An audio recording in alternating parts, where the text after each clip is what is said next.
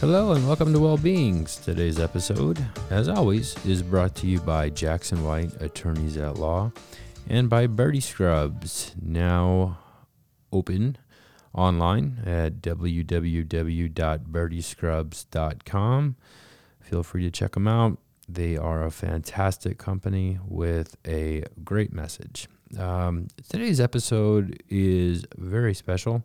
I have Reverend Dr. Carla Cheatham, who began her career in psychosocial services with an MA in psychology, certification in trauma therapy, PhD in health and kinesiology, and MDIV before working 10 years as an interfaith healthcare chaplain and bereavement coordinator. Carla is a national keynote speaker and consultant focusing on emotionally intelligent and resilient professionals and organizations, chair of NHPCO's Ethics Advisory Council, former leader for NHPCO's Spiritual Caregivers Community, adjunct professor at Seminary of the Southwest, and assistant professor for University of Maryland's MS in palliative care. She publishes books and videos about resilience, communication, boundaries, grief, healthy leadership, service, recovery, and emotionally competent professionals. We have a lovely discussion.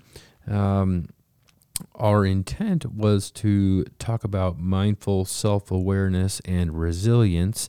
We got through the mindful self-awareness part of the discussion, and then we took a little bit of a turn, and we talked about IFS, or internal family systems. It's a modality of treatment that Dr. Cheatham is getting certified in, and one that I recently took interest in.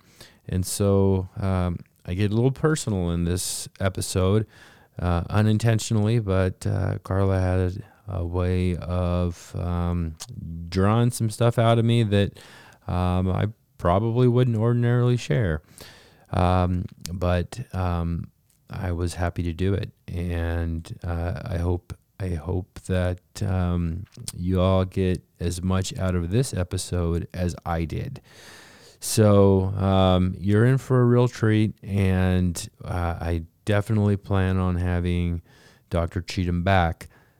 So here you go, folks. Enjoy. Hello, and welcome to Wellbeings. We have a pleasure to have Dr. Carla Cheatham on the show with us today. Carla, how are you? I'm well, Tyler. Good to be here. Thanks for having me. The pleasure is truly all mine. So, Dr. Cheatham, you launched your practice, Carla Cheatham Consulting Group, back in 2012. What was the impetus for forming your organization? I'm curious. Oh, that's a good question. I started realizing through I was working in hospice and palliative care at the time, and started noticing through our state professional organization that there were professionals who had not had access to clinical training in the emotional competencies of caregiving. Started out largely in spiritual care, realizing there were a lot of chaplains that had not had access to the clinical training that helps them understand the difference between being a parish minister or a faith leader of a faith community, which is a very different calling, or a very different job than an interfaith healthcare chaplain that is there to promote and support people accessing their own beliefs to help them through challenging times. So it started there, but then it expanded to all disciplines in all fields, and now not even just healthcare, but across industries even. Wow. Of helping people find their best selves so that they can bring the best of their clinical skills to the bedside, or whatever the care relationship is, however it is that they care for other people, government workers, etc. So it was about truly seeing a need, and having the last 30 years of my work, my research, my experiences, my screw ups all kind of coming together to say, yeah, no, we can do this differently. And well-meaning, well-intended people not realizing that they weren't being their best selves. And in fact, even sometimes were being dysfunctional or toxic in ways that were damaging And none of us want to be de-imaging. So No. that became the start, and it's just expanded from there. Well, congratulations on that. It sounds like it's really, really blown up. And Thank you you. offer at least a couple, I think four, if I remember correctly, curriculums, maybe more. In a nutshell, what are your primary offerings and what do they entail? I started out teaching a lot, as I said, around spiritual care, and I still do some of that, but that's probably about 10% of the work that I do these days. I do a lot around resilience, emotional intelligence, attunement and attachment, and deep listening, a lot around healthy systems and teams and healthy leadership, a lot around systems theory and how that can impact things. I do a ton of work and presentations around trauma informed care, both for the sake of teams and the our own potential sources of trauma or pre-existing trauma that can make the caregiving situation more difficult, and how to take care of ourselves when in the face caring for others in the face of their own trauma symptoms and trauma reactions. So, a lot around trauma informed care. Those, as you may know, in long term care were required by Medicaid, CMS, Center for Medicaid Medicare Services, as of November of 2019, had to be trauma informed. Hmm. So we're learning more how to do trauma informed care. I do a lot around ethics, including sticky things like legally accelerated death. So there's Hmm. a wide variety of topics, but anything that is about helping people know a lot around boundaries and burnout, self care, things like that, mindfulness, Wow. interpersonal neurobiology. Yeah, any of those seemingly fuzzy, woo woo, touchy feely things that actually have a lot of science behind them. That's right. That's all of that is right up my alley in the armchair context, of course. And you so you've created quite a following, and you've grown your reach. You started in healthcare, and now you're in all types of arenas. And you're a highly sought after keynote speaker. This I know. What are the types of events at which you typically speak, or is there a typical uh, type of event at which you would speak? There really isn't. There's a state organization for women, infants, and children, Mm-hmm. that nonprofit that is having me do their keynote speech. I do a lot of the large professional organizations like American Academy of Hospice and Palliative Medicine and Hospice and Palliative Nurse Association. Some of those large organizations, I'll do keynotes or concurrent sessions for those kinds of organizations. And then smaller individual agencies, community action agencies in different states. They're the people who provide government assistance with things like utility assistance and rent assistance and job placement and job training. Wow. So, Everyone these days is working with people who are struggling and traumatized, and they're realizing that the more grounded and centered and attuned we are, and the more emotionally competent we are, that the better the care relationship happens, the greater the satisfaction and the greater the outcomes for everyone involved. And it saves energy, saves time, energy, money, and resources. So yeah, people are getting really clear about the importance of this, and I'm grateful. I'm grateful as well. Yeah, we've come a long ways. There even Yeah, even small agencies that will contact me and say, our leaders are struggling with knowing how to respond to our brothers and sisters of color being killed in the streets, Mm-hmm. and the influx of social media, and people finally starting to wake up, but it's traumatizing. And how do we support our staff Yeah. and that are seeing these events played out on the media, and how do we support them? Or we had a CFO and a CEO just about come across each other at the board meeting, going into each other's throats, and we're requiring them to get some coaching. When can you meet with them? So I get to do a lot of different things, which is really fun for me. That's wonderful. Well, I feel very fortunate to have you on the show. And another thing, so much of what you teach, it seems like as professionals we go through so much training in school, so much education, but we don't touch on these important aspects. I'm wondering, when are we going to start including that in our college curriculums or high school curriculums, or Yeah. even sooner? These are important skills. Yeah, no, we already are. It's just not as prevalent yet as we'd like it to be. There are Baltimore area schools where they're doing pilot projects so that uh, elementary school kiddos, when they get in trouble for fighting or other acts, especially around acts of aggression, instead of suspending them, then the in-school suspension, as it as often has been, or often is called, has become a meditation class. So they Wow. teach the kids to meditate. They teach them about mindful self-awareness so that they can be aware when those feelings are coming up in their body.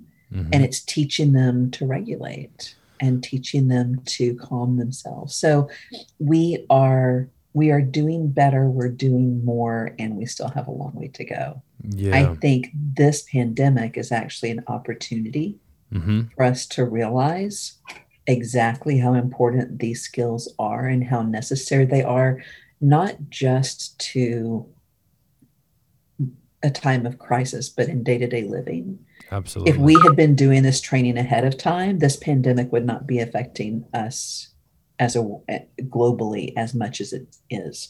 It still wouldn't be puppies and ponies. It would still hella suck. And we would be more resilient in our abilities to navigate it in a way that would have us thriving rather than just trying to survive it Yeah. and struggling quite so much. So I think this is an opportunity for us to kind of revolutionize the way we do training for professionals and just the average bear, like you said, going through high school and college, having at least some of these training curriculums available to them.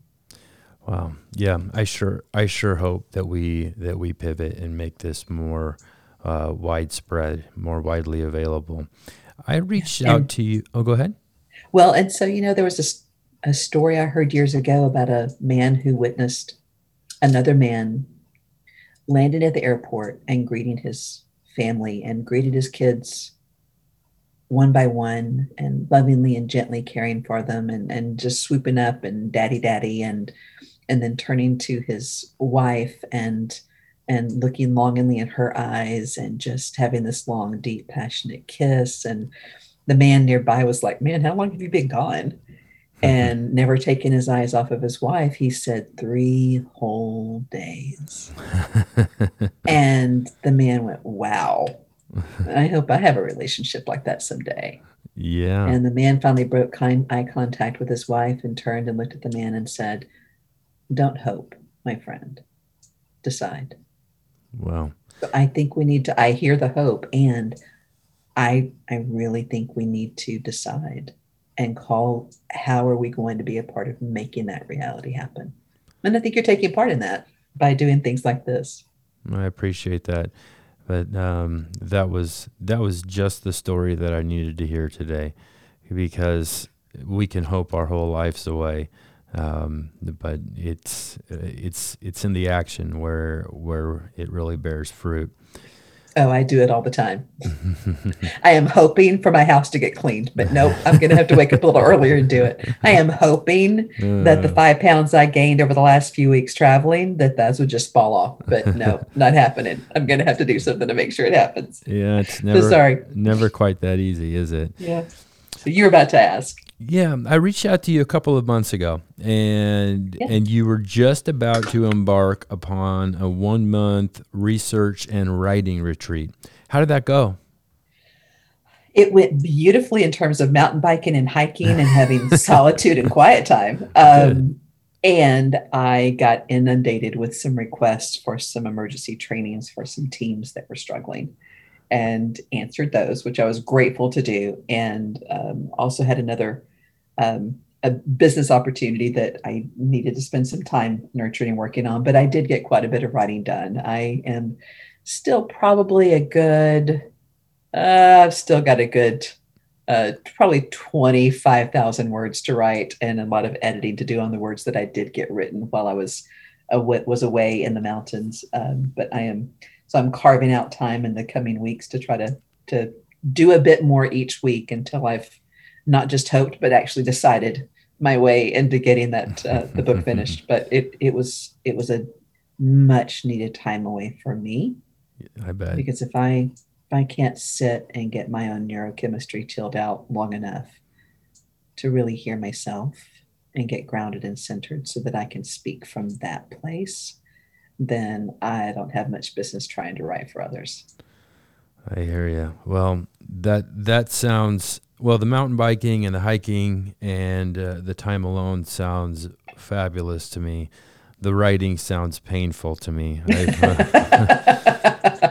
Just, I've Ditto. I've tried to write a book. In fact, I've written a manuscript, but Oh, nice. just the process was so arduous, so much harder than I thought it would be. Writing comes naturally to me, but to write something of that magnitude is just painful. I have a good editor and publicist who helps me with my publishing, and she's very artful at helping me break it up into chunks so that it's not, so I'm eating the buffalo one bite at a time, because I get overwhelmed by the enormity of the manuscript and kind of losing track of things. The first book of stories that I wrote, that came fairly naturally, but I also tend to, I equate my version of writing as being like the gestation period and giving birth. Hmm. It needs to cook for a long time in the back of my brain. Right. I need to speak about it, talk about it, experience it, go on hikes with friends where they listen ad nauseum when they say, "So, how's the writing going?" And and they basically, if I had recorded all of those conversations, my books would be published by now. Um, but and then do more research and just really integrate the information. And then as I speak, I'm essentially writing while I process externally, which as an extrovert and external processor, that works for me. But then by the time I finally, so I'm really kind of market testing it with Hmm. audiences as I speak to see Hmm. what is impactful and how it's best clear and communicated for them. And so they help me. And then when I finally do sit down and write, I kind of pop that baby out onto the page, and it Hmm. kind of often comes out as pretty much a first draft, a final draft Wow. when I put it out. So this one's a bit more daunting because the need is so great, Hmm. and What? folks are struggling so much that it's getting a little convoluted when I try to decide which audience am I addressing and which pieces of this am I going to give them in this book. So that's where I'm past due to call my editor and say, help me get my brain wrapped around this. Lifeline. What were your areas of focus? What is this particular book going to be about? This is the information about resilience during challenging times, Oh, yeah, very as well timely. as definitely, as well as, and so how to not just survive, but to thrive through those times.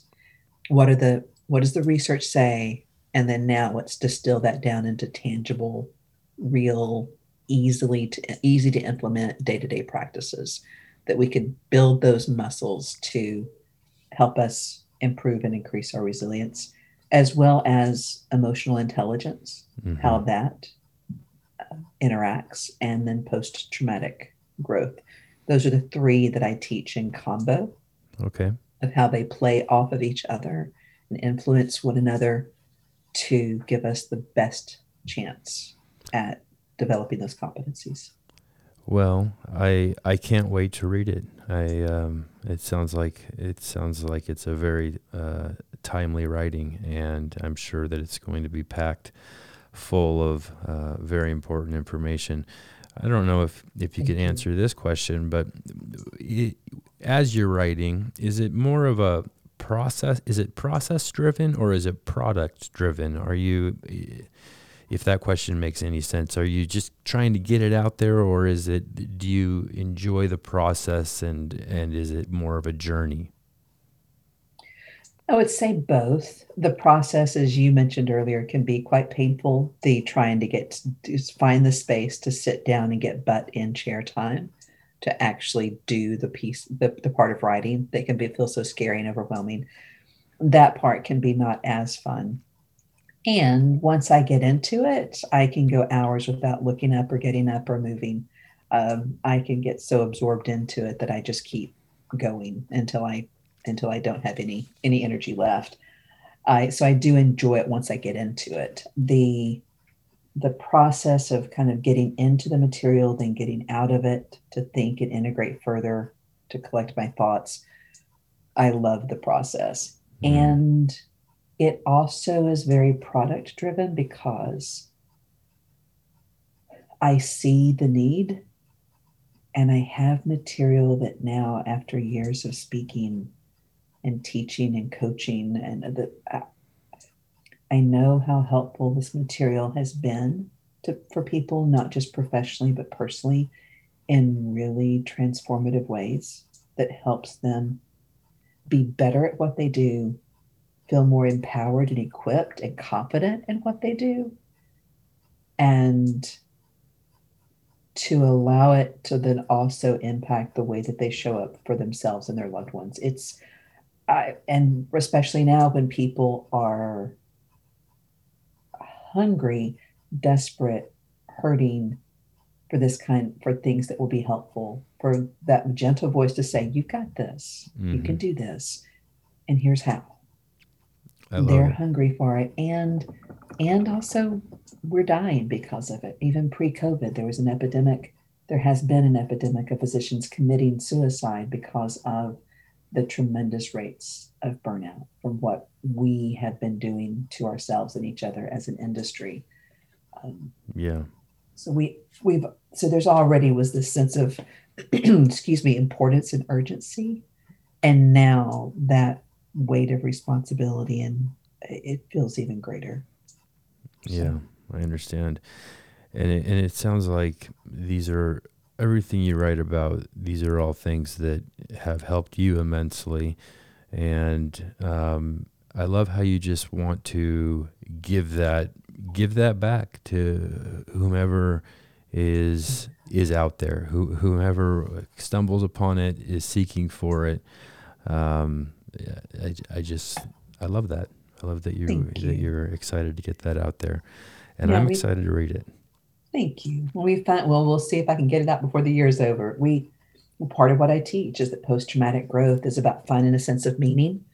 Excuse me. And we know that hope is a powerful and a dangerous thing, and that hope is what can keep us going. That Frankl quote, the one who has a why to live far can live through almost any what. Mm-hmm. Um, the idea being that hope can get us through. And I came from a family that struggled with mental illness and addictions and violence.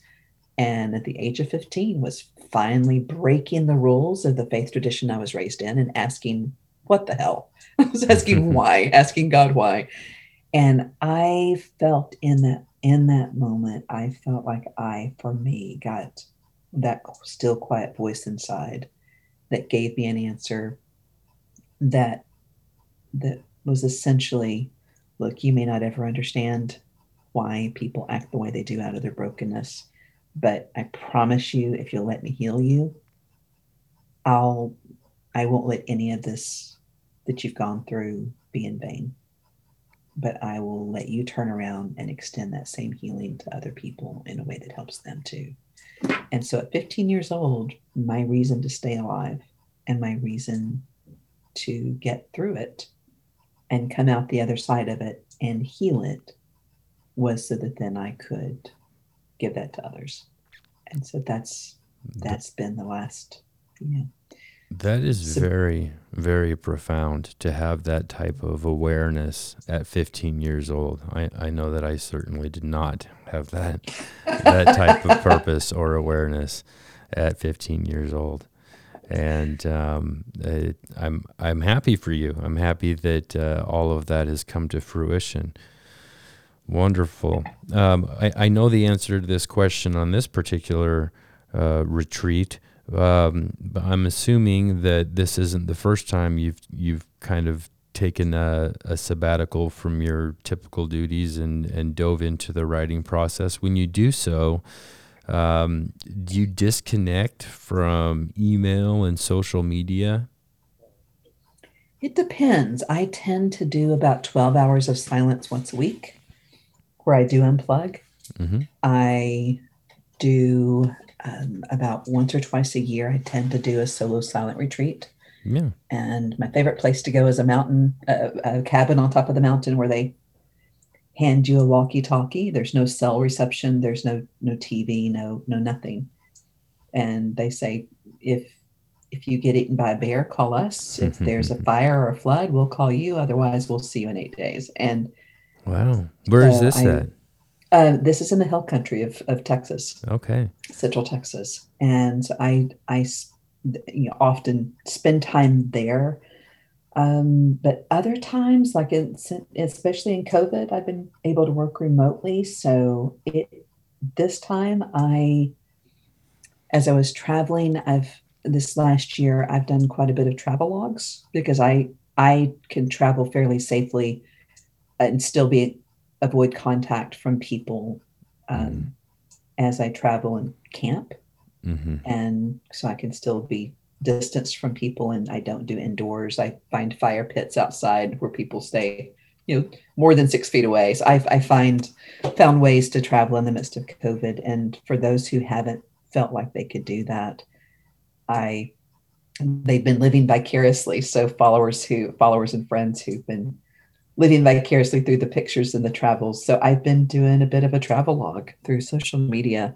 Wow. And yeah, so I'll share kind of my thoughts and reflections and what I'm pondering, and photographs and fun and poignant and funny and mundane. So this time around, I did not unplug as much as I normally would. I would stay engaged and connected that way. And then there would also be days where I would speak to and see no one. So except elk and and and moose and bison. So Wow. I do kind of do whatever my energy level needs I in the see. moment tends to be where I go. Sounds like you listen to what your body needs. I'm going to have to start following you. Is it Instagram? Is that your primary mode of social media? What's your platform that you share these travel logs on? Those actually are through my quote unquote personal Facebook page, which isn't as much personal anymore, but Mm-hmm. it's where it's because so much of it has become combined with the business.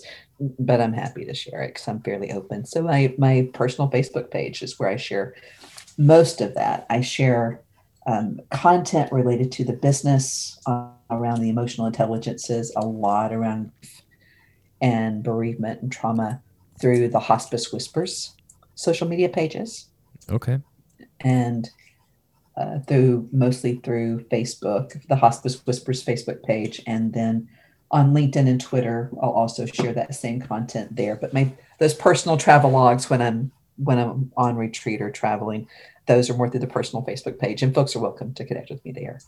Wonderful. It's interesting to me that your favorite place is in isolation on retreat as an extrovert. I have done one individual retreat for 3 days, and it was a mindfulness meditation retreat. So a lot of Mm-hmm. sitting. There's no writing, nothing like that. It was Mm-hmm. it was purely, for the most part, just sitting. And as you know, not a lot happens, but everything happens. And Right. and it's been probably 2 years now since I was able to have that experience, and it's been calling me back. I want to find the time to do that, and I'd like to go for even longer. But what a wonderful thing that is, just to be there and to be present and to be aware and to observe your thoughts and get to know yourself, really. Get to know your own patterns, your own thought patterns. Yeah. When I asked you what you wanted to discuss over our email exchanges, you said mindful self-awareness. What is this concept, and why is it so important? So as I teach, all of the things that I teach, I think where I'm grateful that I've been able to find some success with the work that I do is that I come from a personal formation perspective. I was seeing the hard skills get taught and learned, but then folks not having the internal resources to be able to wield those tools effectively, and then therefore being either ineffective or dangerous. And so I teach about starting with us first so that then we can show up well for others. And that includes just about everything that we do. Yeah. Yeah. And mindful self awareness really has been an ongoing part of my own personal practice and more the practice of the things that I teach. But I really started getting even further into it with the work of Dan Siegel and the neuroscience behind, like the neurobiology of some of his works. And he draws on the definition of mindfulness from Jon Kabat-Zinn. Mm-hmm. And so as I've been integrating more of that work, and as I talk about attunement and attachment, I talk a lot about the interpersonal neurobiology and teaching that to others so that they understand what's going on internally with us and what's going on with someone else when they're experiencing trauma or when we get triggered. The more we're able to be aware of what's going on inside of us, just that moment of pause. And the more we practice building the muscles of being mindfully self-aware, then the greater the chances are when something happens and we get triggered that we'll have enough of a pause to catch ourselves before we swing to some extreme reaction. And instead can settle, center, ground, breathe, do whatever the things are that we know that work well for us when we start to get hijacked by, when by a little amygdala hippocampus freak out, and our lizard brain kicks in and we feel that we're under threat. But the things that we know that we can do to self-soothe, so that then we can come back out of that hijack, back to our prefrontal cortex where executive functioning and reasoning happen, and then think more clearly about how we want to respond rather than having a knee-jerk reaction that creates wreckage and damage for ourselves and others. So I also started realizing that when it comes to the components that I teach of resilience, one of them is self-care, that I say isn't just a fuzzy woo-woo concept of, oh yeah, I know resilience. But then when I ask people when the last time that they did resilience and what it was they did, I hear crickets, because we know all about it. We don't do it well. Big fans, but we don't do it well. And the barriers tend to be about that people name across the country. What I hear is that it's about time, energy, and money. And I finally started lovingly calling bullshit on that because I think we think that those are the barriers. I think the deeper barrier is that we don't feel that we're worth it.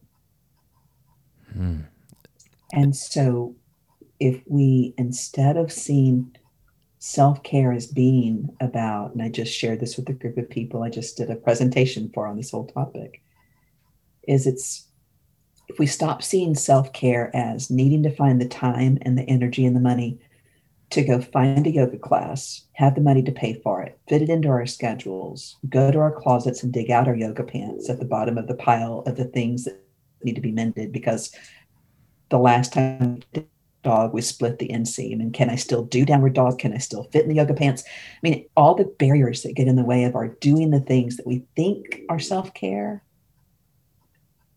If instead we re-envision self-care as being about being more mindfully self-aware in every given moment,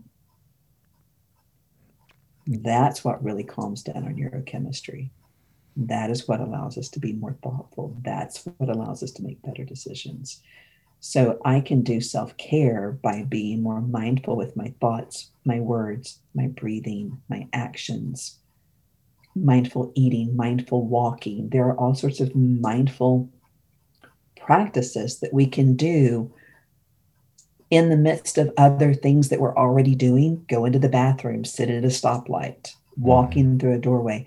Those are things that we're already doing. And if we were doing them more mindfully, that would become our self-care. And none of that requires extra time, energy, or money, just intention. Right. So that's where that came about for me. Right.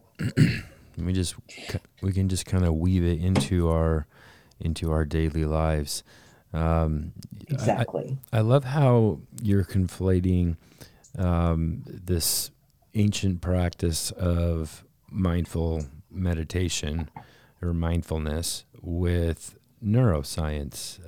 It's kind of like this practice has been around for centuries upon centuries, and nobody knew why it worked. They just knew that it worked. And Mm-hmm. now we have, with the advent of fMRIs and such, we're able to see how the brain responds to practicing mindfulness, and we're able to see why it works. Mm-hmm. And that I think gives people some assurance, and it kind of takes it out of the realm of woo woo and into the realm of science, Right. something that we can do from a practical standpoint that actually helps. And all of the little things that you Yes. mentioned, walking through a doorway, if we could just remember every time we touch the door handle, right? Pause, be Mm-hmm. present, take a breath, examine our thoughts, and then walk through the door. It takes another second. That's it. Exactly. Um, And I teach imagining that the doorway has a waterfall coming down through it, and let the um, water of that waterfall wash the negative energy of the day off of you so far. The argument you had with your 2-year-old about no, you can't wear your underwear on your head to school, or the person who cut you off in traffic, or the last patient or client or employer or employee interaction you had. But let those wash off of you when you go into a meeting or into any interaction with others. And then when you leave that room, to leave that interaction behind, to let go, do your due diligence, do follow up, but then to let go of that energy and let the waterfall wash the energy of that interaction off of you, so that we're offloading our stress all throughout the day rather than letting it build up. And if the waterfall's too fuzzy woo, I tell people to go with some Star Trek ion cannon, just sucking the negativity off of you. But yeah, exactly like you're saying, it's just that moment of pause that makes a huge difference. Huge difference. It really does. When I talk about mindfulness with folks, one of the biggest barriers that I hear is I could never do that. My mind is too busy. I could never sit still for a second. I could never meditate because my mind's going a million miles an hour. How do you respond to that one? I say, yeah, I hear that. I resemble that. And the idea isn't to try to stop the brain from doing what it's doing. The idea is to just be present with it. I mean, even John Kabat-Zinn's definition of mindfulness is that moment to moment, non judgmental awareness, paying Mm-hmm. attention on purpose in the present moment. That Mm-hmm. has nothing to do with stopping or slowing the brain. It has to do with being aware of what the brain's doing. That's So, right. drawing on the work of like Michael Singer from the Untethered Soul, from the yogic tradition, he talks about that crazy inner roommate that we have, that constant inner dialogue that's running, or I also call it the committee in our heads. Oh yeah. Oh That yeah. The itty say, bitty, oh, you know what committee. yeah, yeah. That saying, "Oh, look at that dress. That's cute. Would that make my butt look big?" Wait, John was snarling. Why did John just snarl? Was he mad at me? Yeah, we Yeah. find out later. No, John was trying not to snot all over us because he was about to sneeze. I mean, but just paying attention. So Michael J. Singer talks about witnessing that crazy inner roommate and not evicting it, not shaming it, not judging it, but befriending it Hmm. and noticing it and recognizing that if we are noticing that crazy inner roommate, then it is not all of who we are, that there's a deeper seated sense of self that is witnessing, listening to, observing that crazy inner roommate. Yeah. Martin Buber, I thou kind of thing. And so that there's another part of us that we can, that deeper seat of self, that can notice the dialogue of the crazy inner roommate, but Mm-hmm. not get hooked by it. Yeah. That and the roommate or the itty bitty committee, um, that that all originates. I think the Buddha, he called it the monkey mind, right? Same Mm-hmm. same concept. Right. And that insight that you're talking about was really what that was the hook for me on Mm-hmm. meditation, because my whole life I thought that I was my thoughts. I thought I was the committee. I couldn't separate the committee from me, and so I thought I was that. And then one day I realized, if I can observe that, then there must be something else. That the I that I thought I was, that's not even me. That there's something deeper. There's something bigger. There's this level of consciousness, the observer of the monkey mind, and that is me. If I can say me, I mean, sometimes people in meditation Yeah. circles say there's no me at the center, but there's this Right. consciousness that can observe that, right? Yeah, exactly. And it's definitely a hook. And the relief of that, because we, like you said, I always thought that that was me. And then I realized, no, that's not me. There's a deeper me. The form of therapy that I'm currently getting certified in is called internal family systems, I based on the love work it. of Dick Schwartz. Did you? You know IFS? I do. In fact, I just listened to Schwartz. It's Richard Schwartz, right? Yes. Uh-huh. Okay, I just listened to him on Tim Ferriss's podcast. Have you Oh listened to yeah. this? I Yeah. haven't heard that one, but he's yeah, Oh, it's I've listened to tons of his stuff, but I haven't seen the okay. Tim Ferriss one. I'm sure it's great. It was fantastic, and he did a session in the middle of the podcast with Tim Hmm. Ferriss, and as he did it, I thought, well, this is something you can do to yourself, and and so I kind of went through the motions with myself, and I, because family systems kind of conjures up notions of your, the family dynamic and your family of Hmm. origin, but in fact Right. it's the family that lives within you, so to speak. Exactly. And wow, I had so many breakthroughs calling out these different parts of me, and in my mind's eye, I could see my anxiety. I could see the embodiment of that, and I could talk to it. And I sound like I sound schizophrenic here almost, but but I No, could talk to it, and I yeah. could talk to the anger part of me, and Hmm. and recognizing those different parts of me, um, really disempowered them. And I said, and again, coming from the place of consciousness, said, "Hey, I'll take care of you guys. You don't have to be afraid. You don't have to be mad." Yeah. And that's just it. And so I think I get what you were trying to say. In IFS language, it's not disempowering them, it's unburdening them. That these parts of us took on these extreme roles and beliefs because they felt like they had to take care of us. And they may have served a purpose for a period of time to keep us safe. But then there came a point when it wasn't helping us Yeah, anymore to be hypervigilant. they It wasn't became helping us maladaptive. anymore. Exactly. Maladaptive coping behaviors is what I call them. And so when those things, and not the parts, but the behaviors that come from them are maladaptive coping behaviors. But when we can realize that that's not us, it's a part of us, but it's not all of us. And if we can then, and from the IFS perspective, self energy, which I hear you, I hear you that, and others that in more mindfulness circles, that there is no I at the center, but in self energy in IFS is about the 8 C's. It's those, it starts with curiosity, having curiosity about our parts, having compassion for them, finding a connection with them, having that, getting clarity, getting calm, and so just this way of finding and defining what self energy is, so Yeah, that, like you said, we don't we say, You don't need to thank you for all the work that you've done to carry this and to try to take care of me. And I so get that you're trying to take care of me and protect me. And thank you for all the work that you've done, because that's a lot that you've carried for a long time. And you don't need to do that anymore. I'm with you now. I've got you. You don't have to do this. I've got it.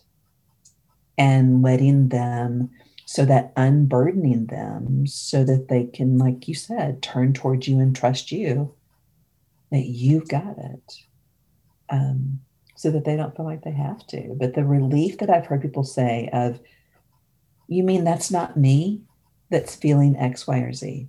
I mean, my anxiety is not all of me. No, it's a part of you. It's just trying to take care of you. Yeah. And you can palpable the relief they experience Yeah. from the shame of thinking that they were just tethered and stuck, being like you talked about earlier, of just being that one thing, thinking that you were your thoughts. Yeah. Oh, Man. that's fantastic! I love that you saw the Ferris interview with Dick. It's great stuff. Yeah, there's kind of this divine synchronicity. It happens to me all the time, where I find something that excites me, and before I know it, I talk to somebody, and they're into the same thing, and then it just kind of validates, okay, you were supposed to do that. That there was a reason, and I did feel a huge sense of relief and a huge Yeah. sense of release as I went through that exercise, and I had it wasn't a one and done thing, because it No. was hard to face those inner parts of me, and it took a little bit of coaxing. I couldn't do it in a 1 hour session with myself and without a trained professional. It took several times to get certain parts of me to show their face, and but boy, what a sense of relief that I felt. Man, that's exciting to me that you're getting trained in that modality. It really is. Yeah, because it's the gentleness of it. I mean, in IFS language, there were parts of you that it was hard, that it felt hard for them to turn and face these other parts. And self energy doesn't have any hard time. But there are these protectors that pop up that kind of get in the way, and we get to invite them to step back to give us room to focus on the parts most needing attention.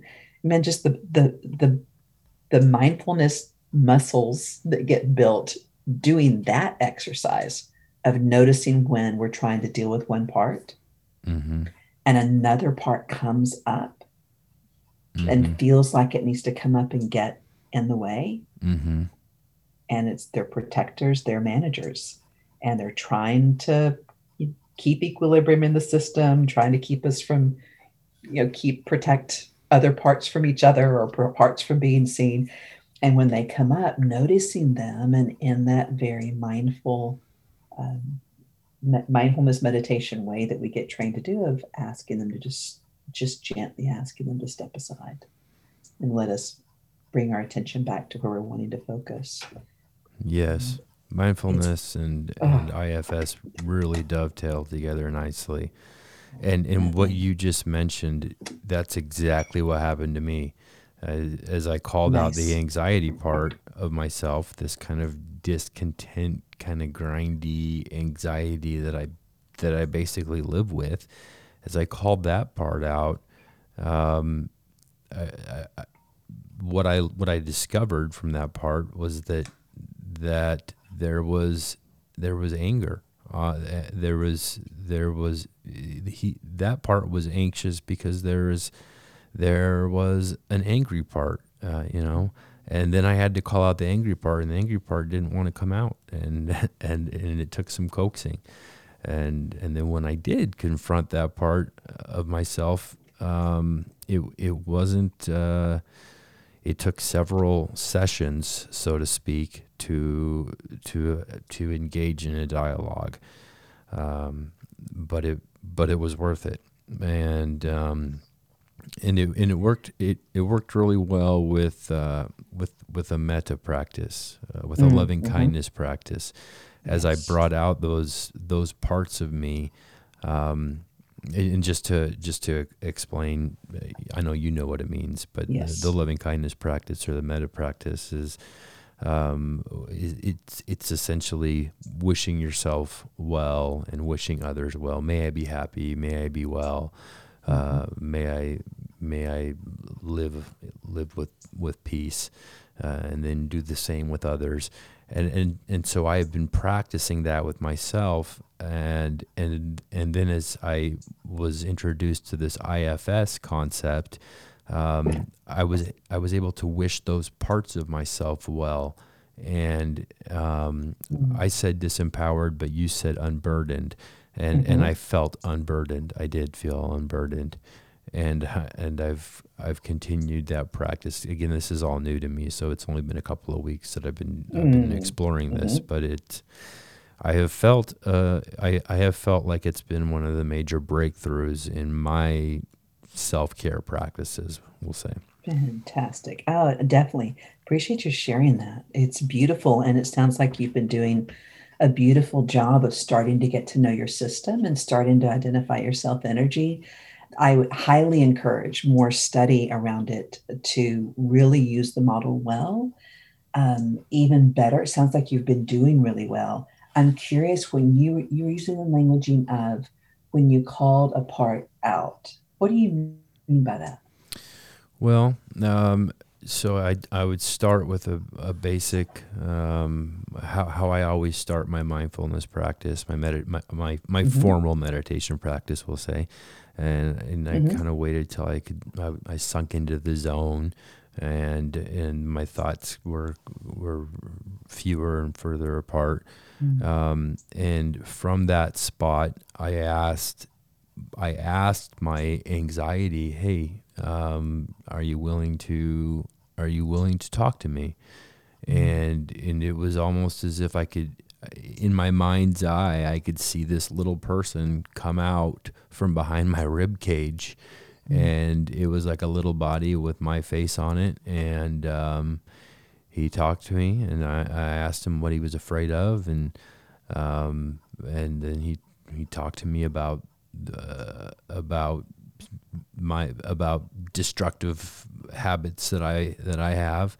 And I said, well, yeah, I understand that, but that's not me you're talking to. I'm consciousness here. And then it occurred to me, well, if it's not me, then who is it?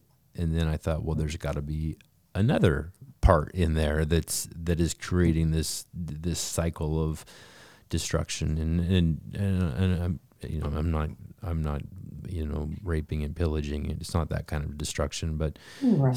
self-sabotaging behaviors. And Yeah. I called that part out, and that was the part that took a little bit more time to get out. And so when I say Mm. call out, it was more of an invitation to talk to me, Okay. and tell me why. I asked why are you making me feel this way? Why? What are we doing here? We're all on the same team. Let's sort this out so we don't have to keep running this same pattern over and over. Mm. It sounds like a beautiful use of the process as you're learning it, and because those parts that are trying to protect us by doing things that are numbing out, shutting down, those are called firefighters. So that once those little exiles that have gotten shut down and pushed away start to get activated and anxious or overwhelmed, those firefighters kick in to try to protect us, whether it's smoking, drinking, eating, overworking, whatever. And they could take lots of different forms, but they're even those firefighters are still trying to, they still have a purpose to try to help and support and help take care of and protect the system. So I appreciate your answering that. I was curious because when we speak of call out, call out culture Hmm. is about calling people out on their stuff. It is about, and as I read and hear and sense, as having more of a shaming, judging aspect to it. So that's why I was curious what you meant when you used the frame. I see. Um, I've been intentionally changing my languaging. So instead of talking about calling people out, I talk about calling people forth to their best selves, which Yeah. is more of like you came back and said it was invitational. I see it as an invitation rather than trying to point out where someone is is messing up and causing problems. So I appreciate the explanation. It sounds like it was done in a very invitational way rather than judging and shaming way. So that's beautiful. Well, thank you for that validation. Yeah. And again, it's just hearing that other people are doing it. It's validating and helpful. Yeah. Um, And it's just a different way of understanding our thoughts yeah, and it's you mentioned earlier that it can feel schizophrenic or feel like there's multiple personalities or that it's and so we know that those are very real mental health disorders and disorders that people can struggle with. But this is about recognizing the different aspects of our personality, if that's easier to accept, yeah, that come out at different times in different ways when they need to. My personality is one way when I engage with certain people and one way with others, and all of it's authentically me. None of it's inauthentic. It's just that some situations feel better or safer for me to call on my more playful side. Other times, my more playful side would not work well if I were officiating over a funeral. right, There are, right. it may make an appearance, but it's modulated and moderated by a, another part that's clear that what people need in that moment is more sensitivity and very Yeah, minimal and artful use of playfulness and humor. So it's just finding all the aspects of us. But I think the key is coming back to the John Kabat-Zinn definition, that mm-hmm. non-judgmental awareness. I was teaching about resilience at Children's National Hospital in DC. I was leading grand rounds, which is basically when all the doctors and nurses and medical folks get together and there's a big, huge lecture. And afterward, the C-suite pulled me in and said, what would it look like to integrate mindfulness and resilience throughout our entire Children's National Healthcare system? And I gulped and internally panicked, while trying to catch my breath, while externally stayed my calm, cool, and collected part came out, to go, well, yes, we could certainly talk about that. And to their credit, I said, find a grant, do a pilot project, collect data, use that data to get bigger grants. And thinking I would hear from them in 3 to 5 years. 3 weeks later, I got a phone call and said, okay, we got the grant. We already have applicants. And we started with about 50 of their cardiology nurses and physicians and child life specialists. And we developed a curriculum of teaching a modified, briefer version of the MBSR, the mindfulness-based stress reduction. We modified that significantly, but teaching them techniques around mindfulness and resilience and self-compassion and attunement and boundaries, and just that we broke them up in a train the trainer format. So they learned it themselves and practiced it themselves first, and then broke them into triads of client, clinician, and observer, and had them practice role playing with each other, teaching skills, so that then they could go to the bedside Mm. and practice those skills with the pediatric patients that they're caring for and the family members. And it was gorgeous, and it's gone so well. We've gone through our first, I think I'm hoping we'll be starting our third cohort soon. So it's been a beautiful process. So when you were asking earlier about why are we not doing this more, I get to remember that there are places where it is happening. It's not happening as fast as I want it to. Yeah, yeah, But folks are hungry for this, and they came back all. We did 2 different sessions, and they would come back to the second session about a month apart and just buzzing with excitement of stories of how things worked in profound ways. yeah, So as you talked about the little version of you coming out from behind the rib cage that needed someone to be gentle and present with it. yeah.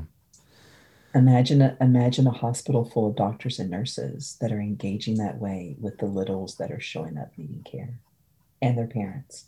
That is truly So, beautiful. so Yeah, we're getting there. we Slowly are. but surely, we're getting there.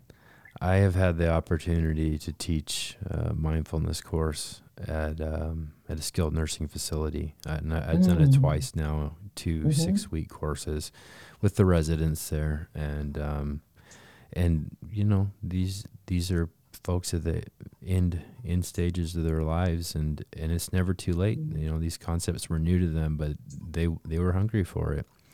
They were hungry for it. I have to say, it's fantastic. I have to say, you have a real you have a gift. I've been very cautious with who I share my IFS experience with, because not everybody is as woo-woo as I am. and here I am talking about it with you, and who knows who's going to hear it. And so now everybody knows how woo-woo I am. Well, and again, but I don't mind. The parts of people that need to label it as woo-woo, there's a part of them that feels uncomfortable with it and feels the need to try to push it away or judge it or shame it. And so the parts that say it's woo-woo, you know, they're just trying to take care of themselves. And we get to say, we hear that you think that it's woo-woo. And what are you afraid would happen if you accepted that it's not woo-woo, that this is both ancient and modern neuroscience, and it's incredibly impactful and helpful? What are you afraid would happen if we didn't label it as woo, and instead, maybe, just maybe, there could be something here that would help us? Yeah. No, so thank you for that. And again, thank you for trusting me with it. I'm grateful you felt comfortable sharing it. So absolutely. And I know that we're past the time that that you had promised me. And so there were so many more things that I wanted to talk about, but this is what we needed to talk about, apparently. So, and we can certainly schedule another time. And since I don't suffer from brevity, I know I have a part that doesn't suffer, many parts that don't suffer from brevity. So I greatly contributed to this. But we'll be glad to schedule another time to talk. It's been a delight. It truly has, and I am going to take you up on that. All right. Do reach out. We'll put something in the calendar. All right, Carla. Peace, as you would say. You as well, my friend. Thank you so much. It's a pleasure. We'll talk again soon. Great. Bye-bye. Take care.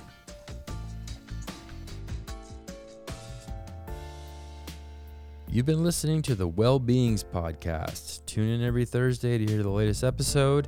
And don't forget to rate, review, and subscribe on iTunes. As always, thank you so much for listening.